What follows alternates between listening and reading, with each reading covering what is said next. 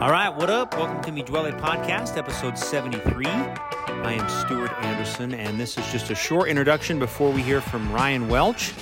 Grateful for him and Mr. Chris Harmon for joining me on this episode.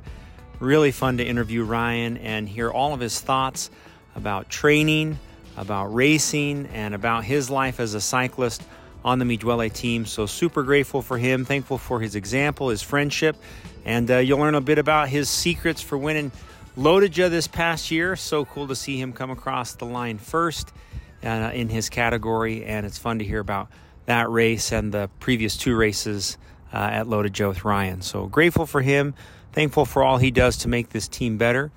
Grateful for, we got a couple more in the pipe. We got a few more team members that we've already recorded podcasts with where you get to learn who they are and obviously what they do as part of the team, but also in their own personal and professional lives. So thankful for everybody who spends the time to be on the podcast. It's a lot of fun to meet everybody and talk to everybody and kind of hear about what makes everybody tick. So enjoy. Thankful for Ryan, grateful for Chris, and hopefully this podcast is one you enjoy. All right, what up? Welcome. Stuart Anderson here with two.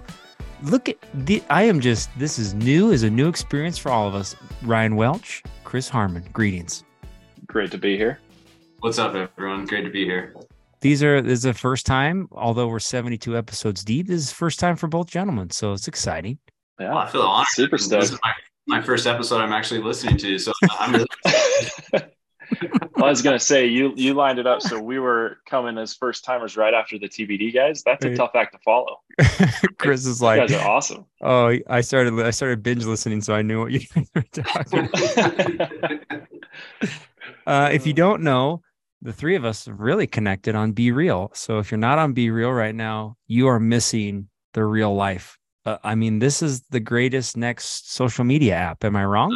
It's a revolution. I feel like we need to explain a little bit what it is for any listeners that don't know. Well, let's leave that to Ryan. Ryan, go ahead. Oh, yeah. All right. So Be Real is the latest craze amongst all the youngins. If you're watching, you can see Stuart just put up his Be Real that he just took of the three of us on the pod.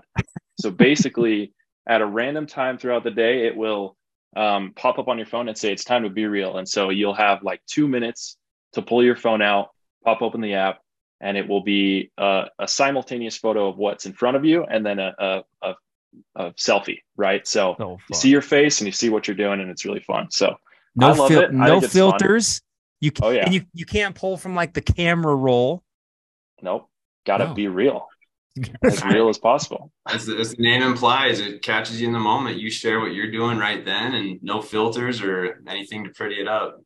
The best is when you catch a friend who, waited for a couple hours to post one. It's like, oh, you were being fake. You're like, Be real, let's be fake. You waited for something cool. That's fake, man.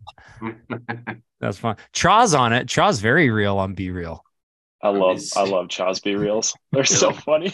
It's so real. Coach Andy's on there. Andy Compass is on there. If you haven't added him, very good. That's about it. I mean, that I follow my kid. I mean, yeah, Boss Dwelle, Mrs. Dwelle is on there. Oh yeah, Mrs. Dwelle. Yeah. A lot of puppy pictures on that. Yeah, that's fun. Okay, we're deep into route hunting, Chris. It's going well. Oh yeah. Oh, it's going so well. Yeah, I get so excited when I can post these new route completions every day and just wait for Dave Brenton's response or comment. But you rode in the islands this morning, but it's a closed world. How'd you pull that off? I did a little hacking into Zwift to ride worlds that aren't open on that day. It's a little secret I can share with anyone, but I need it. Gotta get it. I didn't know you could do that. You can recode the menu so that you can, and it sounds way more complicated than it is. You literally just put in one line into the script, and you're in, and you can decide what world you want to do. So okay. I just got too many worlds in McCurry Island that I just routes that I need to complete. So I just had to do it. Yeah. Okay. Well, they added like 40. I swear. There's so many of them. Well, I opened up London, Chris, on Sunday. There was 2. I thought I had London licked. Nope. 2 more. They added them. PRL full. What else? They had, Dude, Have you done that, Stu? No, I don't. I don't want to ever do it. I mean, the PLR half or PRL, that takes Whatever, us yeah. 2 whatever hours. Yeah, it's about 2 hours. That's 4 laps. Dude, we're talking 11 laps. That's messed up. Up and down box and Fox, right? Up and down box, just box, Okay, 11 just times. box. And then the London Loop. I mean, that's like a That's 5-6 fun. hour ride. I don't know. Never say never, but I don't see myself ever doing that one. I thought about the only way doing it is we could like go for a couple hours, go do something. I thought the same. And then come back.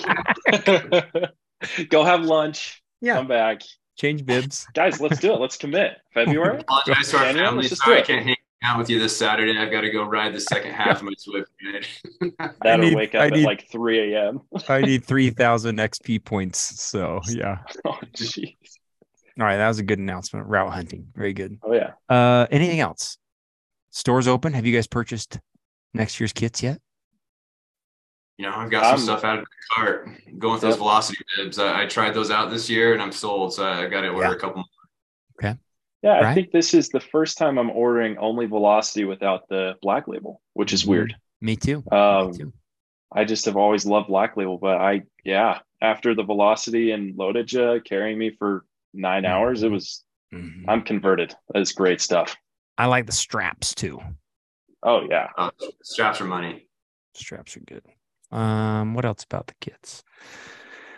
That's it. Okay, yeah. Stores open till the 9th. I'm gonna wipe GroupMe, so hopefully everybody gets their team fee in. When you pay it, I add you to next year's. So that's a good way to motivate, I guess. I don't know. Maybe you don't want GroupMe. I don't know. But how would we get all the group rides? Got to get in there. Wait until you see. Oh, you did see it. Kirby's team video. Oh my gosh. So good. Just the cameo. Oh my gosh. Okay. All right. We are here to interview Ryan, me and Chris. Ryan, we're grateful to have you on as a guest. I have a brief introduction by his wife, Ellen, an incredible, really very well written. She was nervous it was too long. But she is an attorney. She is.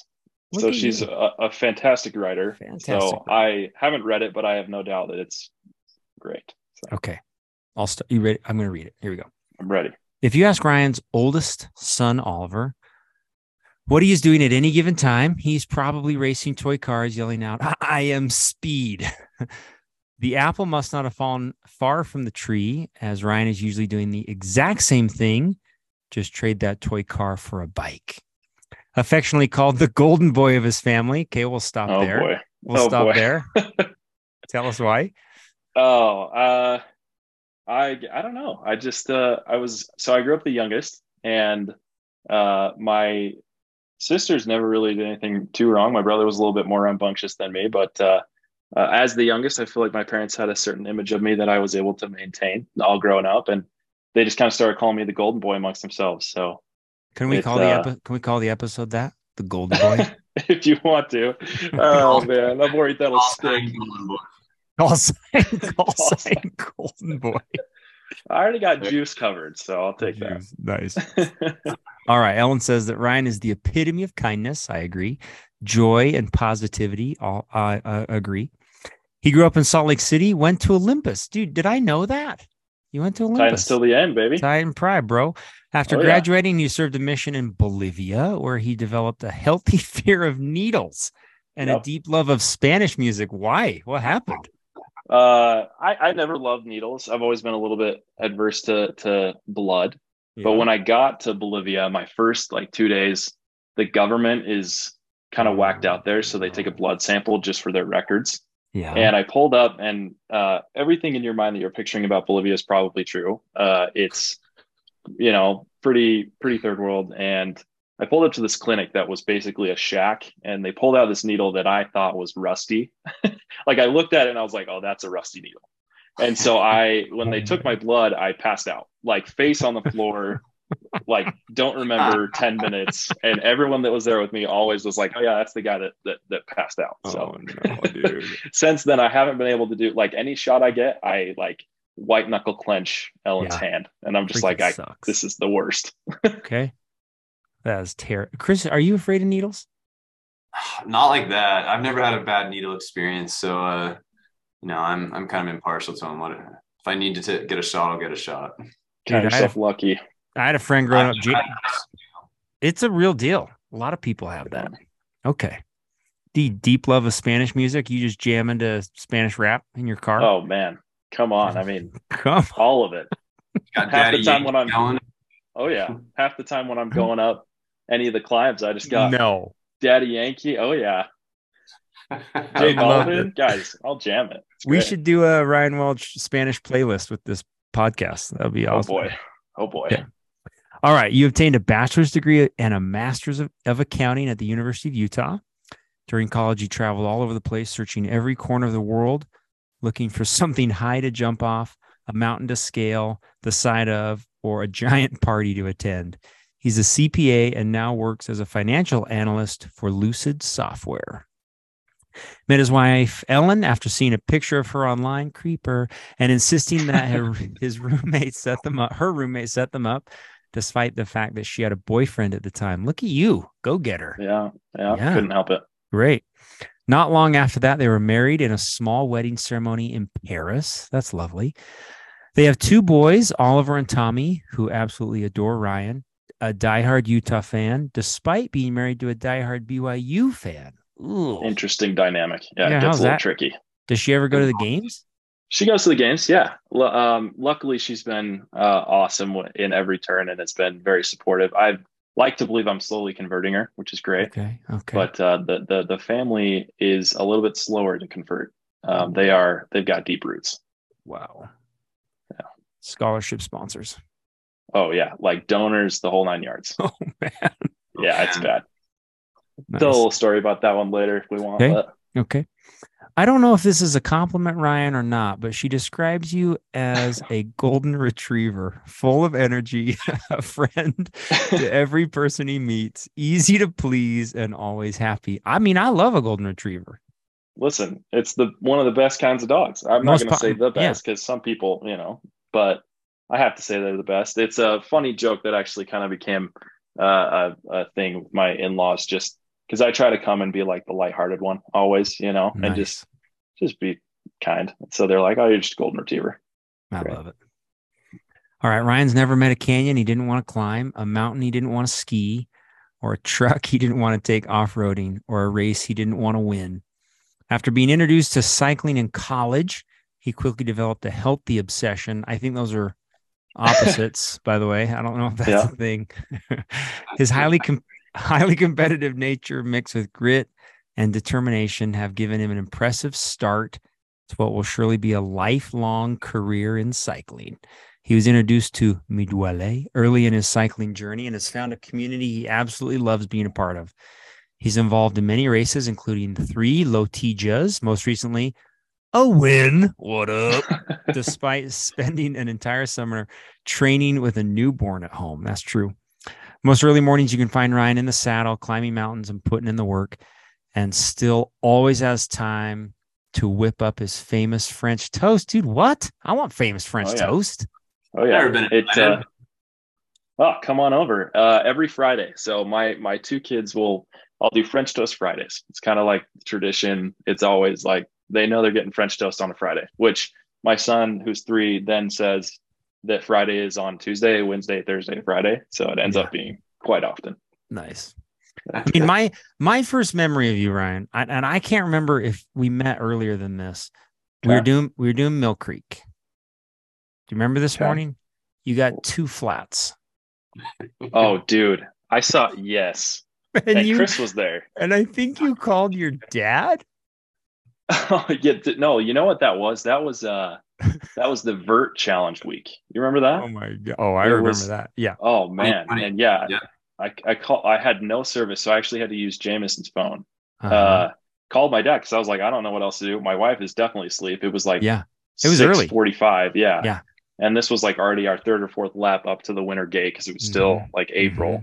So my dad comes. I'm just sitting on the side of the road, and my dad comes, picks me up, and then I pass you guys, and yeah, it was a funny moment. It was the call of shame, but even worse because it wasn't to my wife, it was my dad. So Well, the beauty of it was like, I swear he was in like just a beautiful black BMW like 7 Series, just yeah, like I don't know.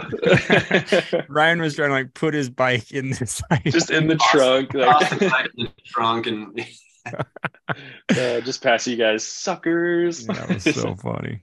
Nice, funny. dude. Chris, were you friends with Ryan before the team?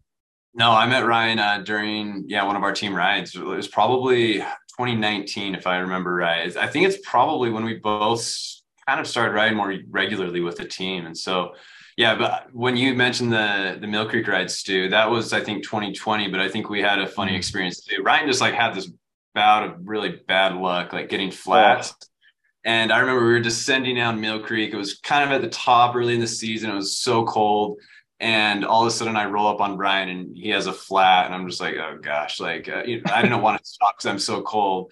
And, I could see that he doesn't have a flat kit. Like, he needs all this help. And it was like, we spent probably 5-10 minutes getting it all sorted out. But after that, I remember telling Ryan, it's like, you need to get a flat kit. You need to learn how to change a flat. So that was like, I don't know, a year or two into my cycling life. Yeah. And I like didn't have a kid, didn't know what I was doing. Oh, it was so bad. And so I look at Chris, I'm like, hey dude, you want to help me? And he's like, I don't know this guy. And he's like, yeah, of course. Like, I mean, obviously he's undermining his contribution, but he was super nice about it. That was, one of my first experiences with Chris. Cause I joined the team in 2019. And again, I mean, I'm kind of skipping forward here, but it was right around the same time Chrissy started riding more consistently, and then Todd and I pretty much joined the same time. So it was, I was always kind of able to, go on the group rides and be less noticeable than the neon helmet and the ankle socks, but I was, there. So we'll dig there, Todd. Love it. It's great. It's the best. Maybe talk about, you've got some good notes here on how you got into maybe just childhood, your background in sports and stuff. You want to start there? Totally.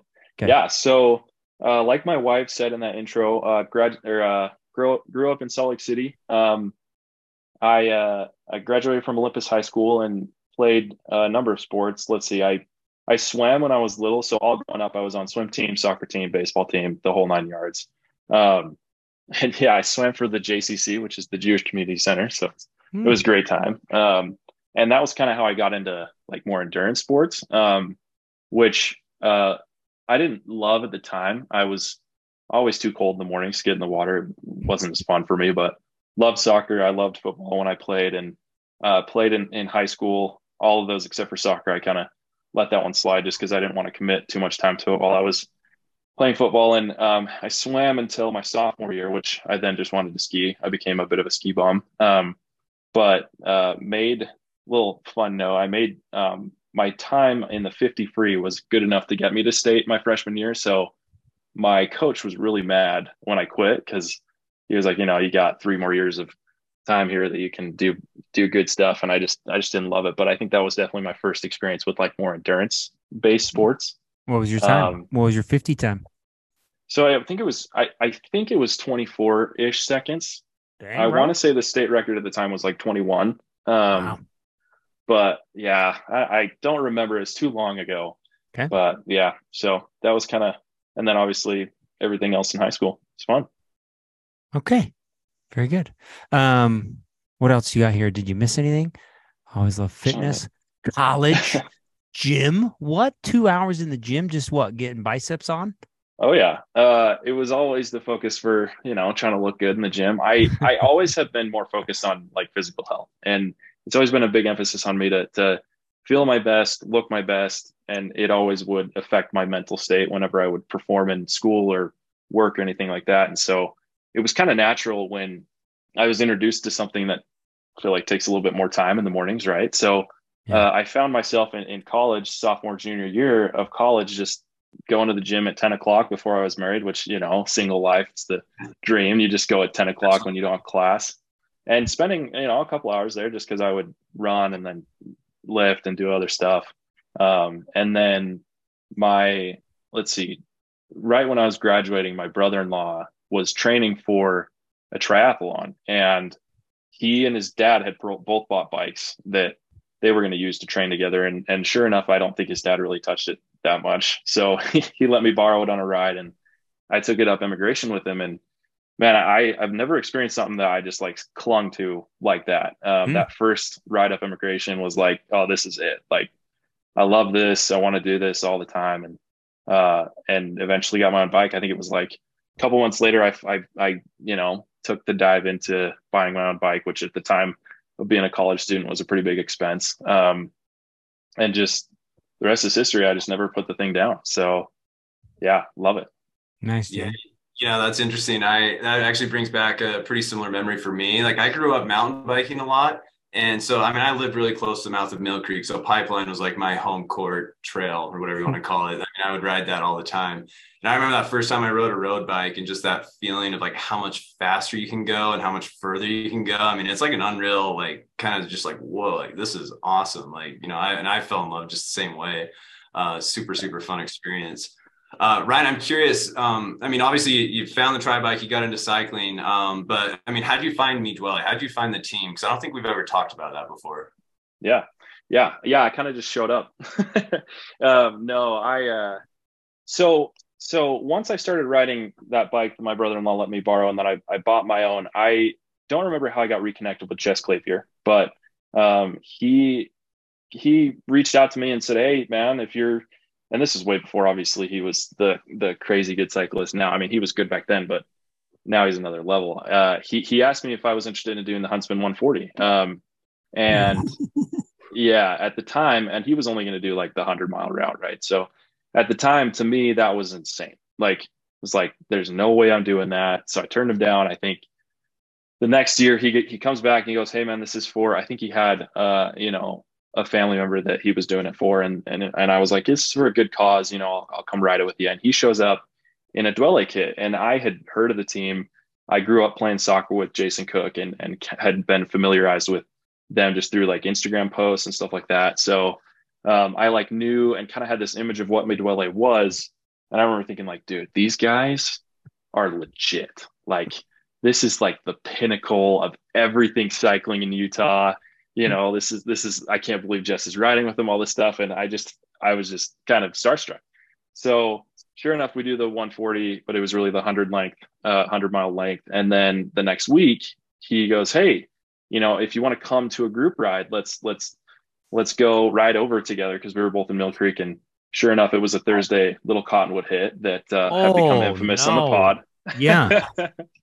And I was like, what the heck is this? Like, so I'm like, yeah, absolutely. Like, I think I'd done Little Cottonwood maybe once at that time. My time was probably like 2 hours. So I show up and I'm like nervous, way nervous. Cause I remember I'm like, these guys are, the end all be all of Utah cycling. And there's, 15 guys. I remember, Stu, you were there because I had like seen, your picture and stuff like that. Dave was there. I think AJ was there. I don't remember who else was there, but Jason, Jake, a bunch of guys were there. I know Lang was there. And so, the usual group ride, somebody says, let's hit it. And then it's just like guns a-blazing, switching from tasers to guns to missiles, whatever it is that we say. And everybody takes off. And I'm like, holy crap. Like, so I am heart rate 180, 190, just trying to keep up for as long as I can. Sure enough, get dropped like super hard. I reached the top right after or right before you guys took the photo. And I think I was like a different shade of purple in my face at that point. But it was great. It was one of those experiences that, yeah, I feel like so many people have talked on the pod where it was a sharp special. So it's great. Nice. Wait, hold on. Check out and see what I found. You ready for this?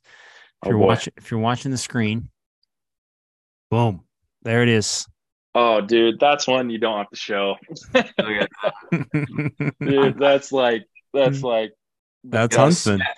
Smith helmet, Smith glasses. Oh man, and I thought I looked so good. You did. Come on. I feel like every cyclist starts out with those. The Smith special. That was June 15th, 2019. Yeah, so, and then I think the next week, like end of June, was my first Little Cottonwood.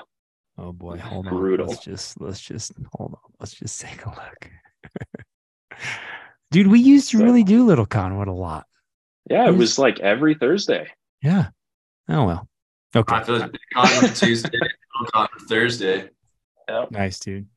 One thing, Rye, and I know your wife mentioned this in your introduction, which I love. Very passionate, which is so fun to watch, and I never feel like when we ride with you, you're like ever dragging. She is 100% true when she says that you are just like full of positivity. And in a sport like this, it's tough to kind of keep that up. Maybe talk about for a sec, what draws you in? Like, why do you enjoy what do you think that it is about it that draws you to it? Yeah. I think there's a couple of reasons. Originally, if you had asked me, in 2018, 2019, when I was first starting, it was to avoid dad bod.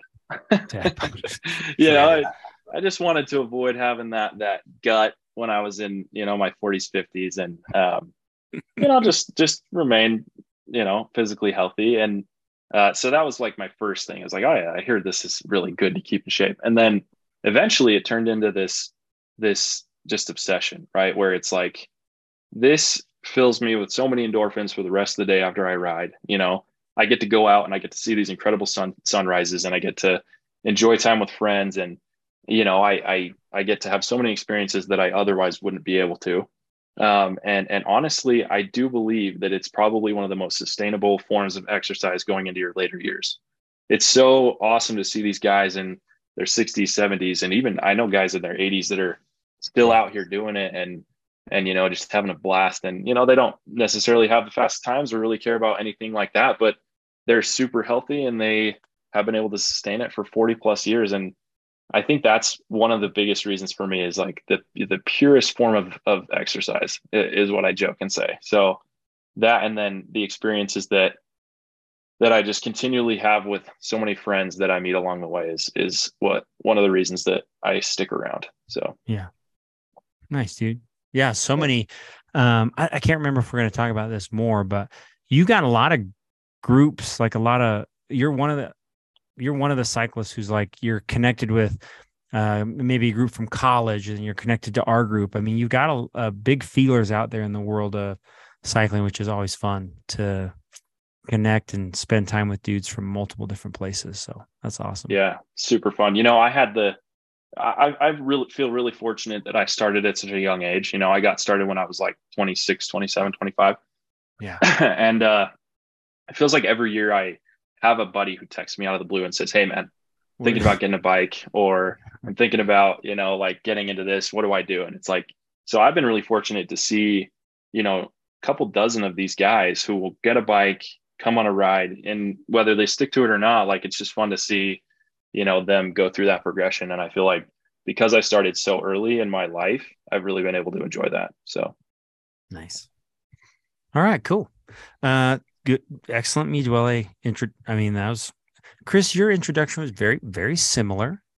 I found that most people, when they join the squad, this is a great way, is just like you transition in through a friend, and you kind of know what you're getting into, and you're like, oh, okay, I'll come. And then we invite Dave Sharp to welcome you to the ride. And it usually so good. All right, cool. Let's see. Racing, riding, training, and lifestyle. Maybe let's talk about that for a sec. We're all super busy with family and whatever. Maybe talk about that for a sec. How you balance it? Yeah. So, I feel like everything in life is just about prioritizing, right? And finding that balance is so delicate, just like everybody said in previous podcasts. And I really love some of the remarks from Nate, Shane, and Chris in the last podcast, where, it's always prioritizing what's most important to you, right? Pardon me. And so I feel like family and my responsibilities at home will always come first, right? Like, that's kind of a no-brainer. And I always make sure that if there's anything else going on in my life, that I focus on what I need to do before what I want to do. And I feel like cycling falls into the camp of what I want to do, as much as I like to think sometimes that it's not. But if everything at home isn't in the right place, I just don't go on the ride. And I can't justify, spending as much time as I do if things aren't right at home with my kids and with my wife. And so once that box is checked, then I get to do, what I love to do, which is cycling. And yeah, I do feel like a big part of it is I truly am a bit OCD in the sense that like I focus on certain things. I hyper focus on certain things, in my life, which one thing is that I'm hyper focused on is my family. And then cycling is another in my career. And so it's like when my attention's there, it's my whole attention. And I can kind of compartmentalize that way. So nice, dude. Great answer.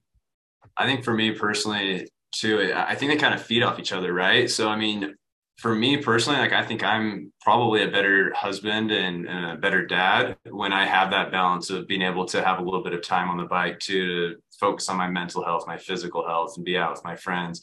And same thing with work. And it seems like you do that really well, Ryan. I mean, do you have any tips, tricks, advice on finding that balance? Because I do think that they feed off each other. And I think obviously you've shared your priorities and you have them straight, but any other advice there that you could share for the team?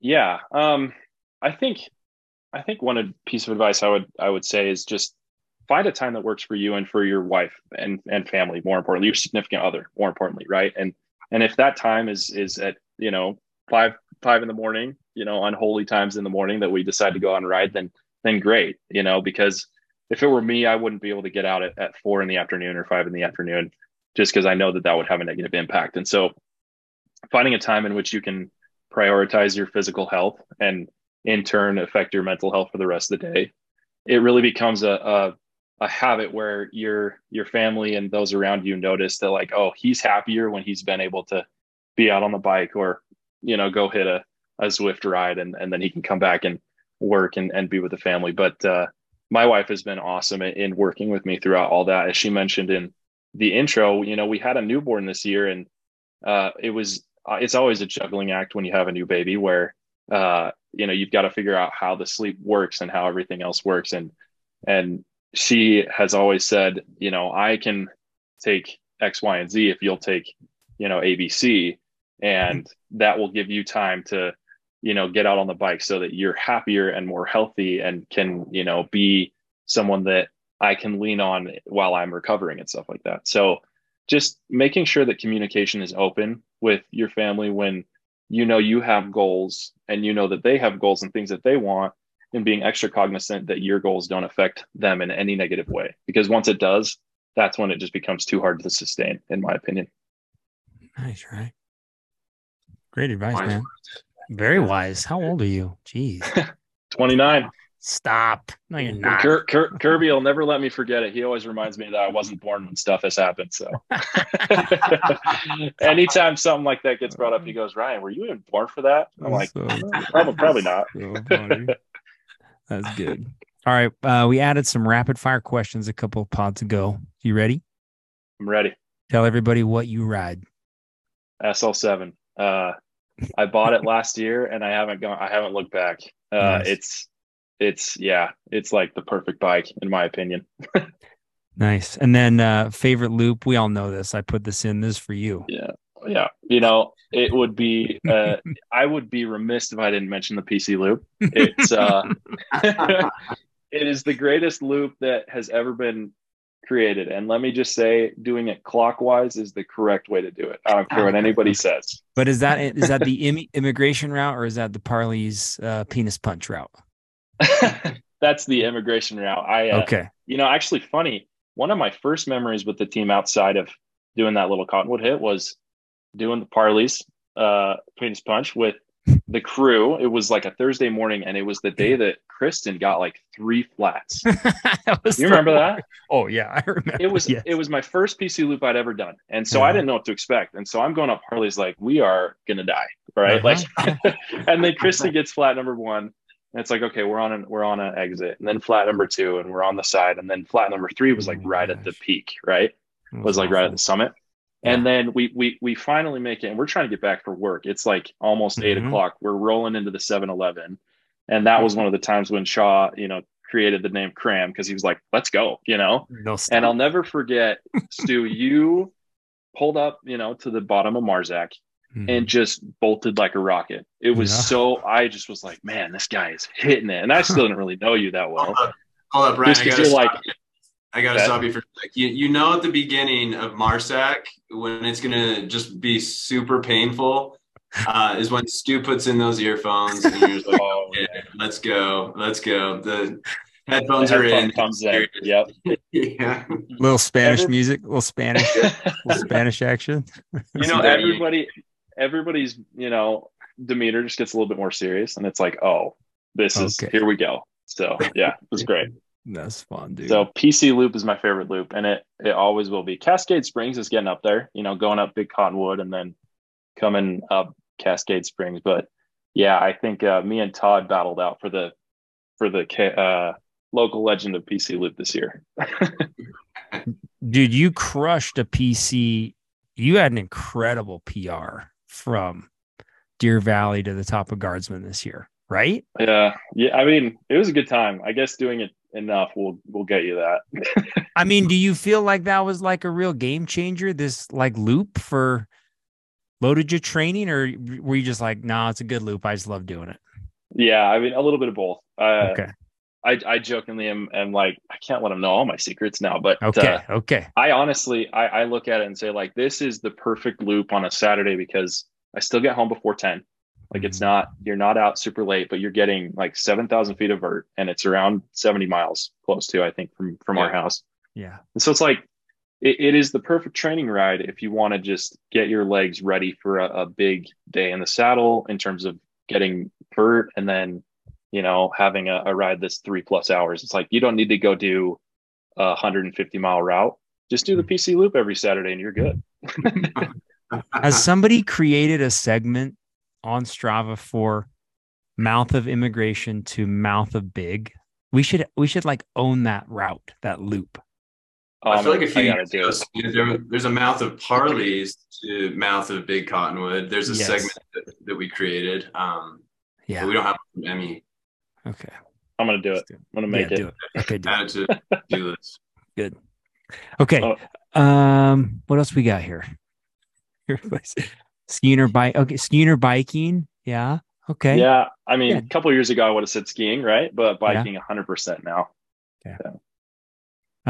Why am I supposed to ask what's your favorite color? I didn't ask that. Favorite color. Okay. I didn't add favorite. Yeah. What? Favorite place to travel? Yeah, it's got to be Europe. Ellen mentioned in my bio that I did some traveling when I was in college. I just did some backpacking around Europe when I was, single and just hanging in. It's a blast. And my recent obsession, it's funny because somebody mentioned this on the ride on Saturday on Zwift that they were planning a Mallorca trip, but I am like obsessed with the idea of going to Mallorca at some point in the near future, probably 7 years. But at some point, yeah, I would love to get a crew out and do that because it just seems like paradise. Nice. Yeah.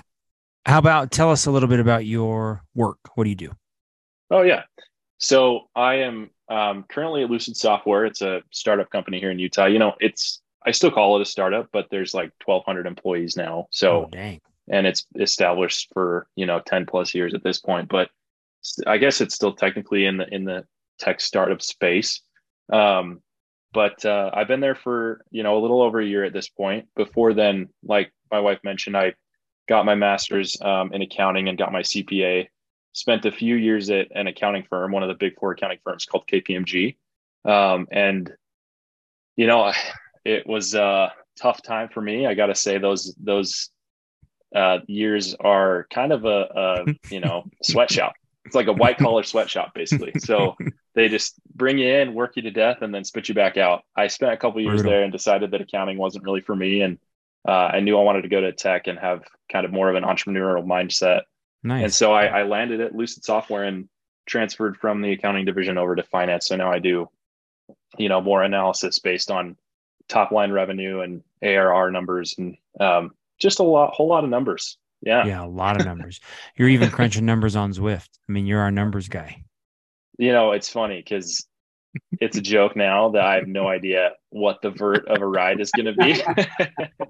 For anyone that wasn't at this Zwift ride, there was a ride last year where, like the Japan routes had just been created. I don't even remember this happening. So, Oh, dude, this it was is a great. race that it was like the rails and rooftops or whatever. The one where Okay. you hit the hill kind of hard and it just Yeah. ramps up to like 12% for, I don't know, 5 to 10 minutes.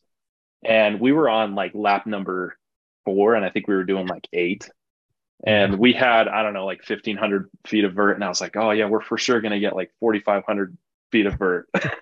I just remember the chat went silent. Like nobody said anything for like 30 wait a sec. Let me check those numbers. Let me check those numbers. And it wasn't until like the second to last lap I was like, hey, so I'm dumb and it's actually not right. I remember like Andy Compass and like Clark, they were like, yeah, man, nice.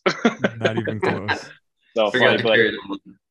yeah, I like to believe that I am somewhat decent with numbers in my job, but when I have cycling brain and it's 6 a.m. and our heart rate's already over 170, I can't think. So And it's bike math. You just got to blame it on that. Your good old bike math. yeah, so fun. All right, Chris, any questions for Ryan before we move on to Loaded Ja? No, I think, I mean, obviously super driven person. I think that you put a lot of work and just a lot of love into everything you do. And I think that's really admirable. So I'm really excited to hear everything that you're doing and accomplishing.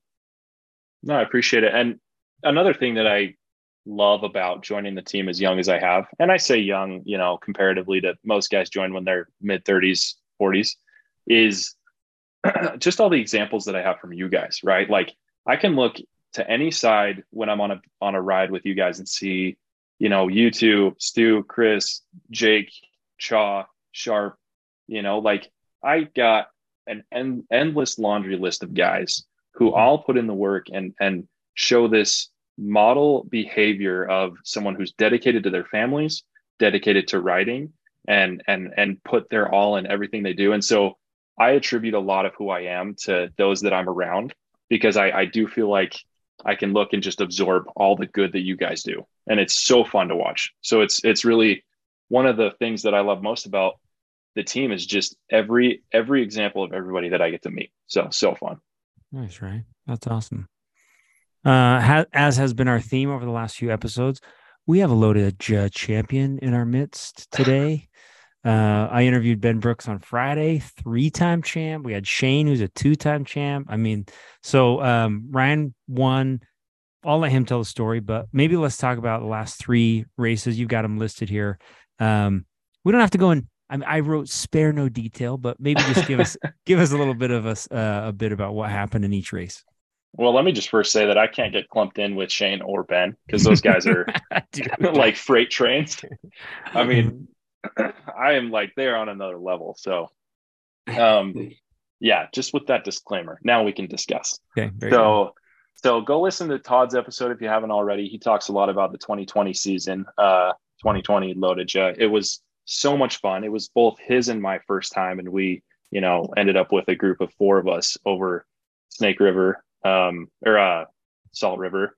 And it was basically the 4 of us till the end, except for I had messed up my nutrition a little bit. So I got dropped with 25 miles left. So I missed the part where the other guy turned to Todd and goes, how are we doing this ending? And Todd's like, don't be dumb. We're going to race, right? So I came in 4th that year and was lucky enough to stick with them for as long as I could until my legs gave out. And I started hallucinating and seeing stuff. Dude, nice. And so fun, right? Why do we do that? I don't know. But 2021 was a fun year. So yeah, 2020 is my first time, 2021 second time. Ended up with a super strong group of 4 or 5s that I think people mentioned too. I think it was on Chris Johnson podcast where he talks about the guys from like Northern California that Taylor Cannon's now riding with. They were all in my group, and those guys just were horses. Those were the guys that came in under 9 hours when Todd did it. Oh, dang. I ended up, like 20 minutes behind him, which was still my best time by far. But I think I got 11th that year. And And sadly, that year I was caught behind the crash that took Jake down. And then another one right at the beginning of the KOM, Saw River, where it was like the guy just crossed the guy in front of his wheel, and I went down 1/3 of the way up the KOM. And so those guys were long gone by the time I got up. That's right. You went down too. Yeah. So I hit twice. I hit the deck twice that time, which was yeah. Still finished. Wow. Still finished, but I had bloody hands, bloody legs. It was a test for sure. And then this last year, we were a mixed group. So we had the Cat 4s. There was like 15 of them. And then we had like 35, 40 Cat 4-5s. And I was in the Cat 4-5 group. And I didn't know too many people in there. I knew a guy from Draper that I'd ridden with last year. And then Ed Smart, Shaw's little brother, was in there. So like knew we had some good riders, but was hopeful that we, would be pretty favorable for, most of the race. And sure enough, coming over Strawberry, I look back and we had two guys setting a pretty hard pace, and I was just trying to keep with them. And I look back and everybody was gone. So it was 8 of us left. There was 4 Cat 4s and 4 Cat 4-5s. So we all kind of looked at each other as like coming into, mile 75 into Montpelier, that was the podium right there, right, for each one of our categories, which was fun. And then we had 2 guys that, there's no hate at all, but they were a little bit more cocky and decided to go off the front in Geneva. Because they were like, oh, we can keep the rest of these guys away. And so the rest of us 6 looked at each other. What was that? Sorry. Is it 4-5s or 5s? Or sorry, 4-5s? Yeah, there was 1 4 and 1 4-5. So it was one of each. They decided to go off at Geneva. And, if they had stayed away, it would have been 1 and 1, right? So they had all the incentive in the world to work together. And so the rest of us 6 kind of looked at each other like, all right, like, let's let them go. We can catch them. We were probably a little bit too cocky as well, but we just started to work together, us 6. And then coming into the Thane feed zone, it was like mile 150, whatever. They were still like 5 minutes ahead of us because we had the moto car that was pacing and telling us, the times and splits and stuff. And so that was kind of when we all started to panic. We were like, oh, they actually are doing pretty good. This could be trouble. So we going into Alpine, we're super quick. And then coming into Snake River and Hoback, eventually the moto pacer would consistently tell us the time. And we noticed it would drop like a minute every time he would tell us. So it was like 5 minutes to 4, 4 to 3, 3 to 2. And so finally caught him around mile 195. But they were super close to pulling it off, which was cool. But they were obviously gassed. So then the 3 of us in 4-5 and the 3 of the 4s. So the 6 of us just kept going. And those other 2 were just like wrecked. We had a sprint finish.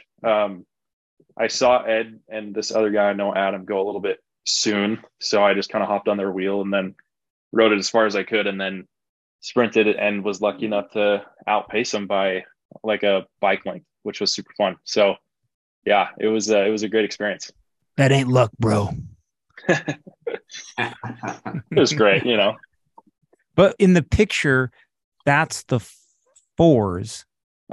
Yeah, there was 3 4s. So there was kind of 2 sprints happening at the same time. Okay. I knew I didn't need to beat the 4s. So there was like one Team Real guy that had won it. I don't remember his name. Really nice guy. And then another guy from Idaho. Everybody calls him Noodle. Nice dude as well. But those 2 were ahead of me, and I knew I didn't need to beat them. So I just kind of let them go. And I looked over my shoulder, like right as I was passing the line, well, probably like 5 feet before, and saw that the closest 4-5 to me was, a decent ways back. I just kind of let out this like, let's go, and just celebrated early, and it was really fun. So yeah. That's awesome. Very cool. Congrats. Thanks. Yeah, it was a good time. Ryan, you've done a bunch of racing. Over the last few years. Lotage is obviously, I think, the pinnacle for each year. But tell us about some of the other races you've done, and maybe any other kind of memorable experiences, or maybe lessons you've learned from your racing career. Yeah. So this is an interesting topic for me because I do feel like the stage of life I'm in, and you guys probably feel the same way. For a lot of the crit races and shorter ones that are around here, it starts at a time that's tough for me to justify with my family. And this kind of comes back to the balance thing. Is like, I can go do Goshen, right? Or West Mountain or whatever it is, and have it start at 10 a.m. And then I'm not back with my family until 1 or 2. Yep. Or I can skip it and just focus most of my effort on Lodija and other things. And so I do feel like I haven't been able to race too much. Lodija is definitely kind of the pinnacle end of the year thing, but for the most part, I can't justify doing those races that start mid morning. So I think the biggest takeaway is like racing is so much fun, and I will get into what I've learned in just a minute. But if you're ever on the fence about doing it because you're not sure about the timing that would work, missing 1 or 2 races isn't going to kill you. Even missing a Lodija or 2 if you need to for purposes of your family, like it's not a big deal. With that said, though, I've been able to participate in others and have a really good time. One of them that comes to mind is not a race. It was more of a ride, but it's the Sault Ste. Saint Relay. Sorry. Yeah. So, yeah, but I have been able to participate in a couple. And one of them that comes to mind that was super fun was Sault Ste. Saint. And it wasn't technically a race, but it was a ride that a couple buddies of mine decided to do. And I think it was 5 of us, 6 of us that participated in, just decided to take like 2 legs, each one of us. And so much fun, like such a blast to do that with guys. I know everybody here obviously knows Matt Ryder, but we all just would go hammer ourselves for, an hour and a half and then get back in an RV that we had rented and just try to sleep or, mess around a little bit until it was our time to go again. But very different lessons learned on that one, other than like Lodija and stuff. And it was just, the ability to work together and try to get a team result rather than an individual result. So much fun. So much fun. That was this year. You guys did that this year. Yeah. Yeah. It was that was just a few weeks after Lodija, right? I remember seeing that. My legs are still like recovering, and then I'm seeing you doing these routes down Sault Ste. Saint. I'm just like, what in the world? Yeah. It was dumb. But it was so much fun. It's just one of those things that with cycling we can kind of just say like, oh, we'll just send it and go do this extremely stupid thing, which is ride through the middle of the night, which I had never done. No one had told me that when you're riding in pitch black and you look behind you, it's like you almost get a sense of vertigo because you don't know what's up and what's down. Yeah. So much fun. But I think that learning to kind of lean on everybody else and be able to like help when people needed help and, go draft them and do all this stuff was something that I learned that was super, super fun. But, I think one of the largest things that I've learned throughout all the races that I've done is, and this is definitely what we've touched on in past podcasts and what the TBD guys have just talked about, but it really is more about friendships and the experiences that you have along the way. The thing about it is reflecting over like a Lodija win or, getting 4th on my first time is fun, but a couple of years from now, end of next year, nobody's going to remember that, or nobody's going to like talk about that. That's the way it should be, because people will talk about the way that they made you feel. I met one of those Team Real guys, and I can't remember his name off the top of my head, but he said to me at the end of last Lodija, that he goes, I appreciate your wheel because it was super consistent. You didn't do anything stupid. You were strong. You kept a good pace. And then this other guy, the noodle guy that I mentioned, his name's Brandon, but everybody calls him Noodle. He goes, yeah, I just thanks a ton. And so he texts me afterwards. He goes, hey, when you sign up next year, let me know what cat you're in. I'd love to ride with you again. And I think it's so fun to see the friendships that have been developed through racing and riding. But in this specific question that you asked, just the friendships that are developed are way more important than like the TBD guys said, any podium you could ever get. And that's fun. So I agree. I love that. So true. Dude, Chris has a really good question he wants to ask. He's really good. Yeah, no, I think, Ryan, as we've gotten to know each other better, and like I think about, 2019 when we first started riding, we both like had no idea what we're doing, and we're just hanging on for dear life. And it's been fun to see, both of us, but, specifically for you, see you develop into such a strong cyclist over the last few years. Obviously you weren't always one of the fastest ones when you first started. So I'm asking this more because I'm curious to know your take on this, but also there's a lot of guys I think on the team that are probably in that same boat right now. They're just kind of getting started. And you've mentioned, you've introduced some people. I think we all have some friends that we know they're just getting started into cycling.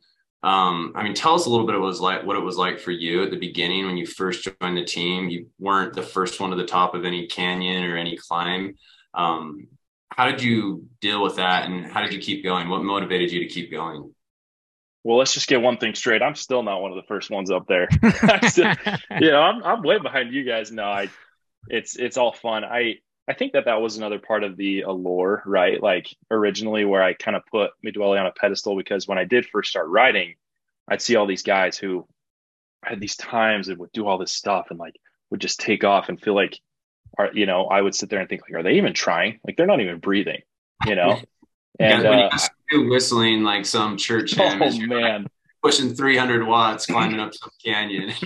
it must have been that same Mill Creek ride that Stu mentioned earlier. He was just whistling, and we're already at like 4,000 feet of vert, and I'm like, this guy's chilling, and I'm over here busting a lung to keep up. Like, oh, I got a flat tire, guys. Oh, my tires are flat. Oh, my dad's gonna come pick me up. Oh, sorry.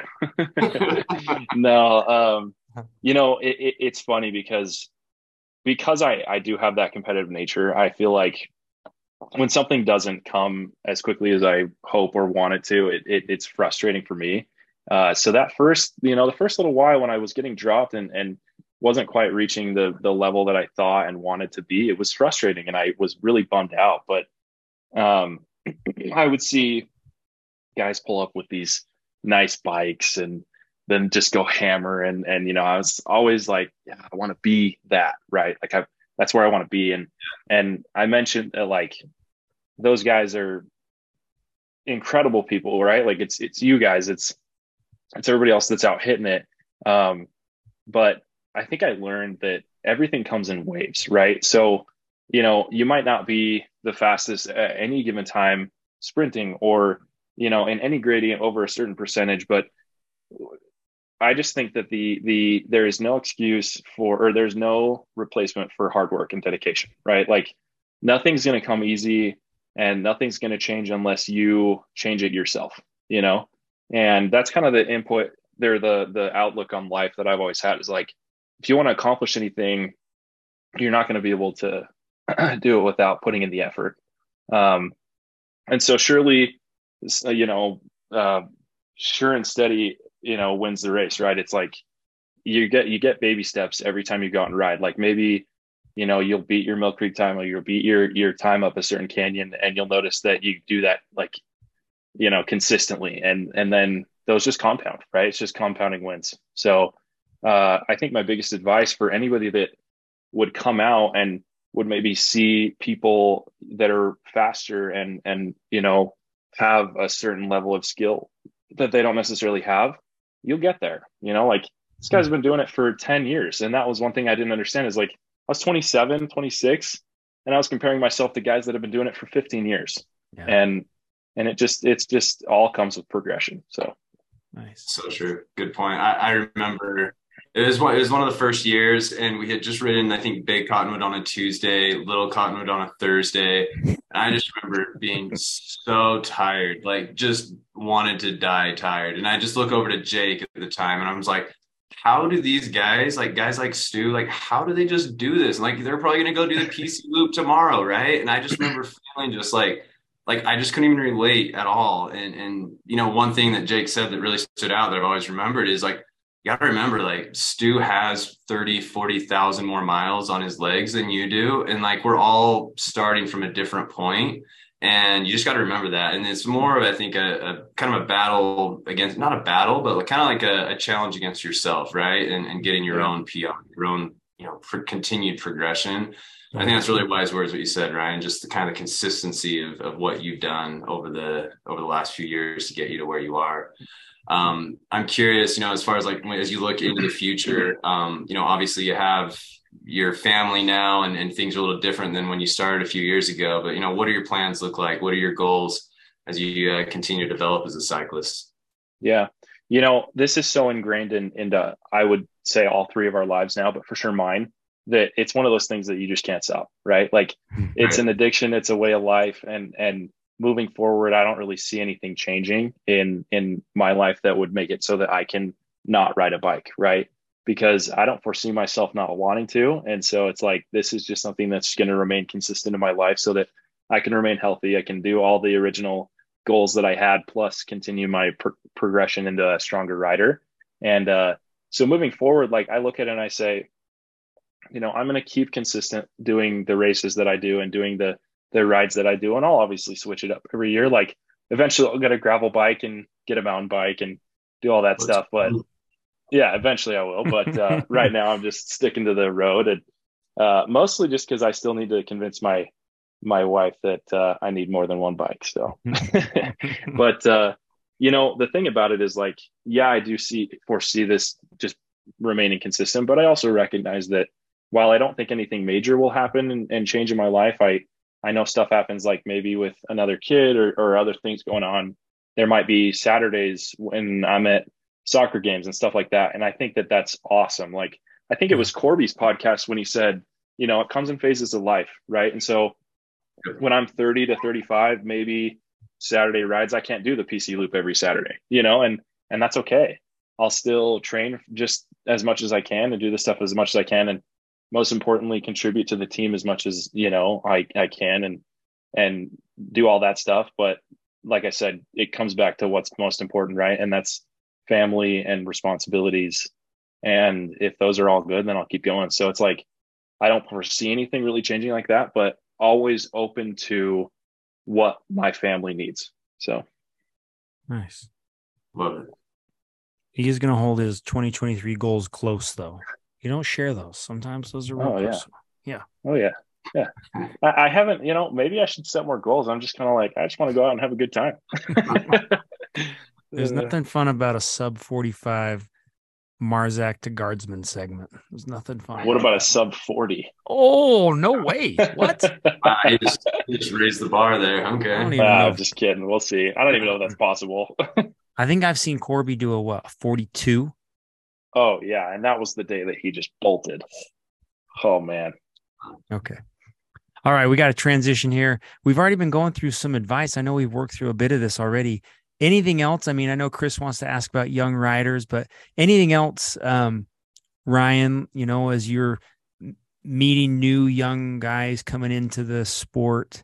I mean, what else? Any other advice you'd share from what you've learned over the last couple of years? Yeah. So specifically for young riders, I think you just need to focus on, if I was talking to them, I'd say you need to focus on what makes you happy, right? If this is what makes you happy and you can find it sustainable in your life, then that's what will stick, right? But if it doesn't make you happy, if you don't wake up in the morning and even though it's 5 a.m. and you haven't gotten enough sleep and you got to go meet at a stop sign at 5:25, you still want to go out and do it, then that's, what's gonna sustain you. And I think Zwift not routes. Expecting too. That's Zwift routes. Doing the PLR full or RL or whatever it is.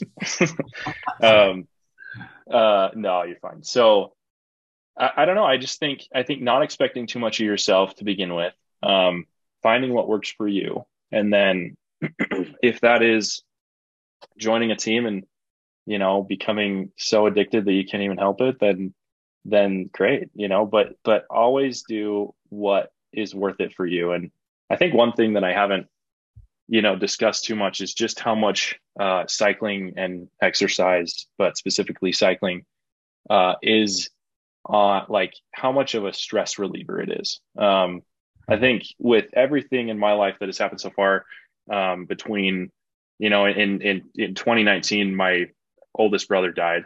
He passed away, and it was the same year that my oldest son was born. Well, it was 2018. No, yeah, 2019. Sorry. Cycling carried me through probably one of the hardest times of my life. And I attribute so much of what I am as a man to, just being able to get on the bike and relieve some stress. And that's been so great to have an outlet like that. So I think it's such a great outlet. And, moving forward, I think if you were a young rider just getting into it, just making sure that they understand, this can be the greatest outlet to relieve stress in anything you got going on. So, yeah. Yeah. Ryan mentioned earlier, it was really tough. Losing his brother. It wasn't, do you want to talk about it at all, Ryan? Like, what happened to him? Yeah, go ahead.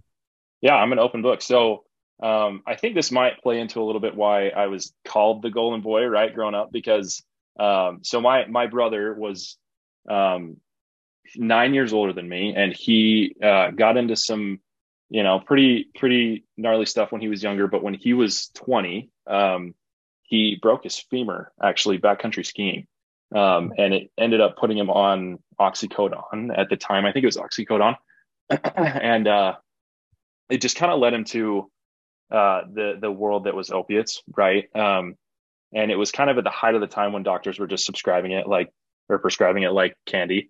And he got hooked and ended up having quite a long battle with it. And then eventually just passed away in 2019.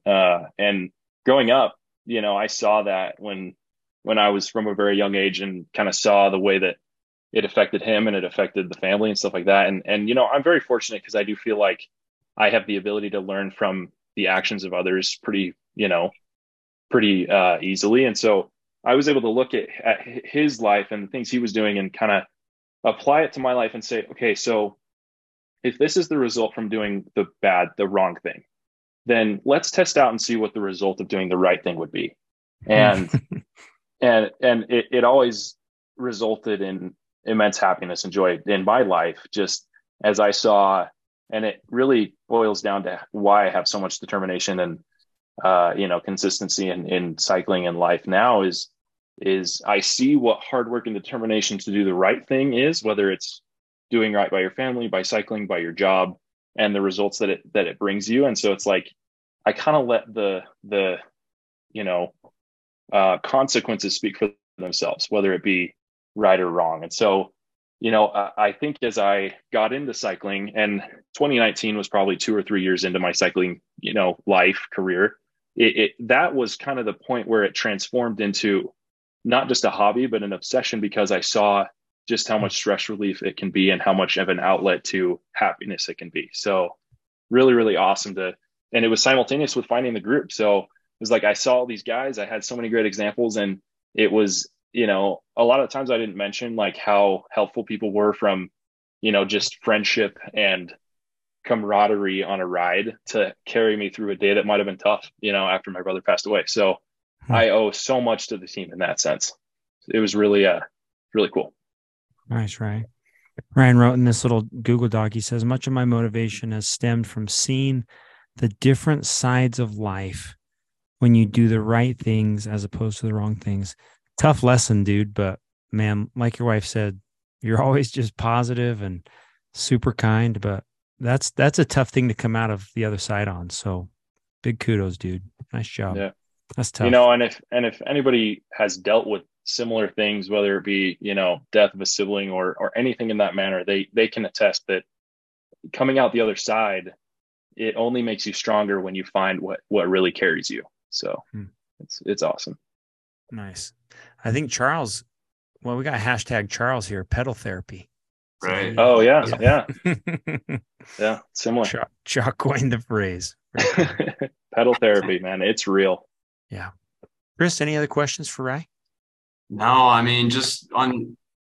thanks for sharing that story, Ryan. I think one thing I've learned, especially I think over the last few years, is the more you get to know people, the more you realize how imperfect their lives really are, and that everyone's going through something, and would be kind of a disservice to yourself to just assume that someone's life is perfect and not reach out. And so I thank you for sharing that. And I think it's just important to remember, as we ride with these guys, that, someone might be going through something, and it's always better, I think, to err on just being kind, reaching out, asking them how they're doing, as opposed to just assuming their life's all good and dandy and they've got everything all together in their lives. So kind of a good reminder. So I appreciate you sharing that story and kind of helping us understand more of what you went through and what you've taken away from that.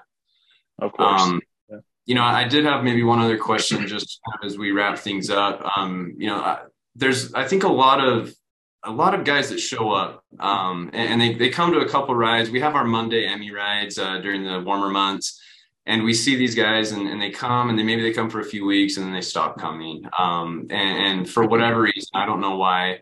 But I'm curious if you have any advice for those people that maybe, don't stick with it, or maybe those that maybe, only come for a few times. Yeah. I've had a lot of guys talk to me when, similar guys that are just starting and say, I don't really want to ride with you because you'll have to wait for me the whole time, or you'll have to, help me when I have a flat tire up Mill Creek and it's 25 degrees, and it's like, I think what I would say to those guys is there is no shame in recognizing that you're new, or in recognizing that you might need a little extra help. I agree. Great advice. And there's times where, we're out to hit the fastest time on Marzec that we can. And there's times that we're out there having a great time with guys that we want to be with. And so if you're worried about getting dropped, if you're worried about not fitting in, if you're worried about not having the right gear, just drop all that and come ride, because I promise you that as time progresses, you will learn the ropes, and you'll make what works for you work. And it doesn't have to be what works for Chris Harmon or Stuart Anderson or Ryan Welch, but it will be for what works for you. And that would be my biggest advice, is like, I totally understand guys that come out and then they might not return because they feel XYZ way, but give it another shot, because you'll be surprised with what you get out of it, which is what I've learned is like, let's see, what's the right way to say this? I am constantly surprised by every year I get something new out of the team that I didn't expect. And that's, those guys that might come once or twice, I would say they're missing out on it. So if something is holding you back, talk to me, talk to any of us, and we'll help you get through it, and then come out more, because it's so fun. Nice, Ryan. Great question, Chris. As we wrap up, I just want to commend Ryan. If you didn't know it, he's always the first one to ask me what he can do to help with kit pickup. It's very commendable. He's always willing to serve, and I think it's a testament to him about what his wife said, how kind he is, and welcoming. Dude, those guys from Lodija that want to race with you again, there's a reason why, man. Your people want to ride with you and be around you, and just super grateful for your example, leadership on the team. So thanks, man. Appreciate it. Grateful for you. Good to be here. Thanks, man. Don't let those guys ride your wheel again at Lodija. No way. Don't tell them where you're riding. Well, I'm grateful for you guys, and I'm grateful for everybody that's set such a good example for me. I listed a couple, but I could list names, over 100 guys that are just part of this team, and I'm so grateful that I get to know them. So thanks, guys. Thanks, Ryan. Thanks, Chris. Yeah, thanks, guys. Love you guys. Loves.